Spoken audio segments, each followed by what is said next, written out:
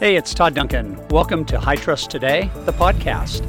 I'm on a quest to help people win in business and in life. To do that, I know they must trust themselves, their relationships, their business, and they most certainly must trust their future.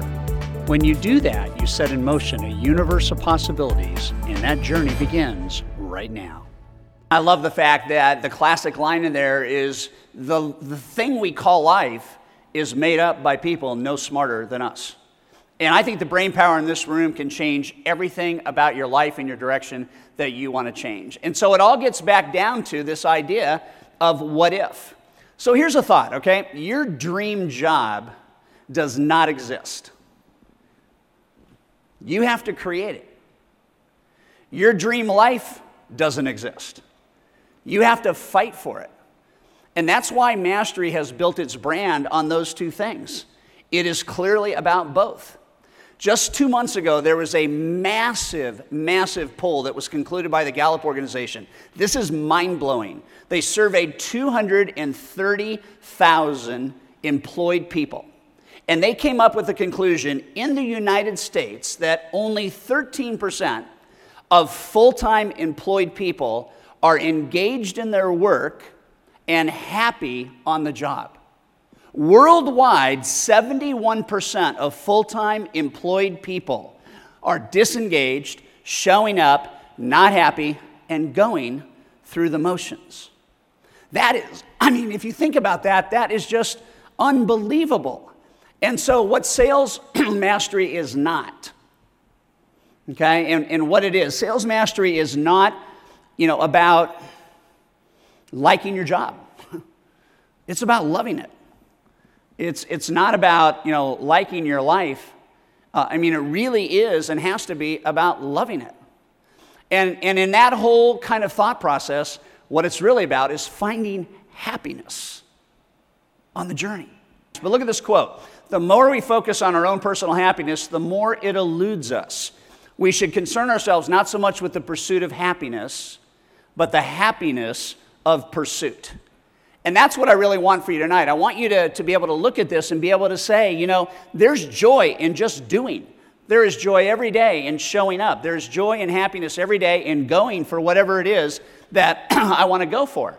And what this is about, what this whole what if is about, is you deciding.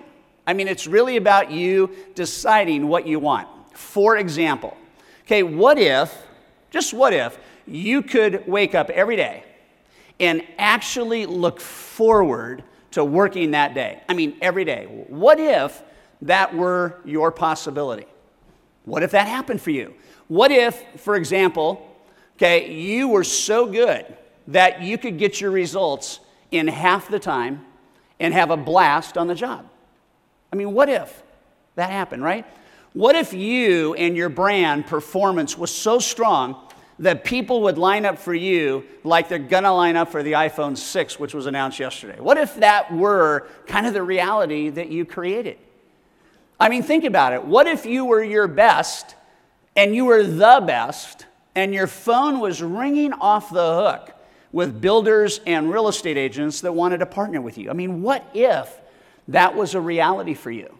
Think about that. What if you switched your entire thinking from being a loan officer to offering personalized mortgage plans? Just what would happen to your world if you just changed your thinking around that? And what if you did that so well for a long enough period of time that you could begin to say, how many hours less could I work a day? How many minutes less could I work a day? How many days a week less could I work? And that's a very, very powerful question. So I was in Oklahoma about 8 weeks ago, and I was doing a very intense session around just this idea of what if. And I was working with 15 loan officers. And I was sitting down, and I was talking with the guy that was running that particular region. And it was very interesting that last year, because he has asked what if, and he has focused on greatness, and he has built a great team, that his loan officers in 2013 averaged 177 funded transactions in the year. That's monstrous, 177 transactions, every LO under his leadership, because they had asked the question, what if, and they had gotten really, really good. And the night before at dinner, I was talking with one of their loan officers. Her name is Heather. And we were talking about her production. And she's a what-if person. She's a boot camp graduate. She's asking these questions. And she said to me, she said, anything is possible. And I said, what do you mean? And she said, I'm averaging 22 deals a month, and I'm working Tuesday, Wednesday, and Thursday. And so the question is, what if that were your reality? I mean, how many of you are flat out, fired up, excited about working 50 or 60 or 70 hours a week? If you could work in 20 or 25 or 30 and get the same results, would that be a good thing? Obviously, right? Okay, and so it gets back to what if. It gets back to what you're thinking about. It gets back to, what you want to decide and what you want to do in your business. And so what I want to talk about is stuff that I know for certain, okay? I know for certain that your life is going to change. It's not a matter of if, it's just a matter of when. And in many of the cases, you control the change, right? And so the question is, during any of those changes, what if you took control? What if you took control of your day? What if you took control of your agents? What if you took control of your process? What if you took control of the borrower experience? What if you took control? What if you just took control? It's not a negative thing, but what if you took control? I mean, if you took back control, what would your life look like? That's pretty powerful, okay? How about this? I mean, life is, it's just not about existing. Life is about being really, really good. What if you could be your best ever? I mean, what if that could be your reality?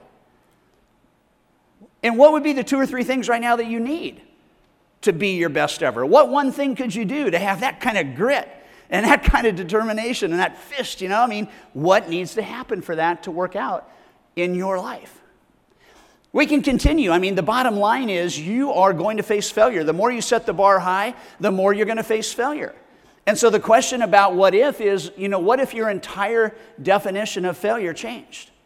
What if an epic failure catapulted you to exactly where you needed to be?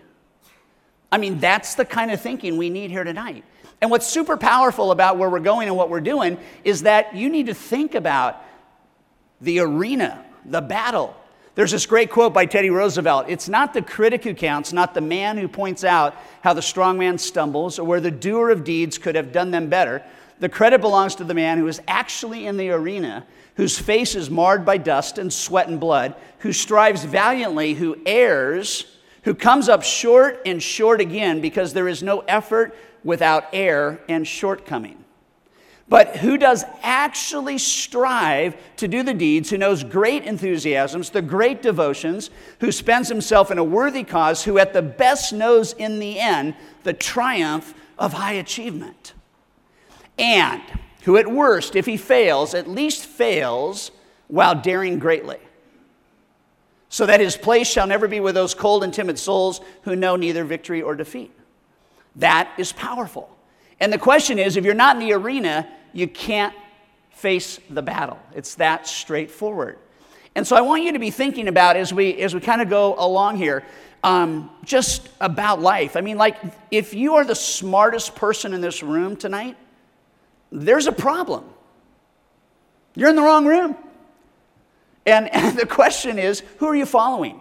The question is, what if you had a new thirst for better ways to do business and to do life? What would it actually feel like and be like if you had that new thirst, right? Here's something that I know that's super powerful. Nothing changes until something changes. What if you just made the changes you've been thinking about? What if that was all it took to make a change that you have been thinking about? Something else I know for certain is that the way you do anything is the way that you do everything. And so what if you changed your entire approach to getting things done? What would that look like? How would that feel? And this is powerful stuff. What if you understood that boldness is an asset, what would happen if you got more courageous? Where are you not demonstrating just full-on courage? We had Phil Black today in leadership, and he demonstrated the power of courage. Here's what I know for certain about what if, is that we are not tapping our full potential. What if you really grasped that the payoff was 10 or 20 or 100 times what you thought it was going to be? What would happen if that were your reality? And see, what ends up going on with what if is it's constant. It should never stop. I mean, what if is a pattern. It is a way of life. It is a question. What if you could be ridiculously happy? Okay? What if you could double your savings in a year? What if you gave your absolute best at work? What if you lived as if everything was rigged in your favor? I mean, what if you were your top priority? What if you put you first? What if the intimacy in your relationship was as powerful as a locomotive? That's big. What if you could change the mortgage world? What if you could change the world? I mean, that's big. What if you truly believed that your best days are ahead of you? What if you did? And what if your kids could actually support themselves? Look at this text. Who's your provider besides me? LOL. Dad. Here's the bottom line, okay? The bottom line to this conversation tonight is that everything that has and everything that will change the world requires the question of what if. Everything. There's no exception to that. And I want you to know that the what ifs from yesterday are the what ifs that provide the possibilities for today. And we have to take a look at this. I mean, somewhere at some point in time, somebody asked, what if we could roll faster than we walk? And that one question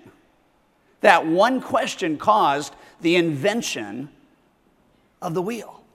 3,500 years before Christ, the Mesopotamians said, hey, what if we could roll faster than we could walk? And they created the wheel.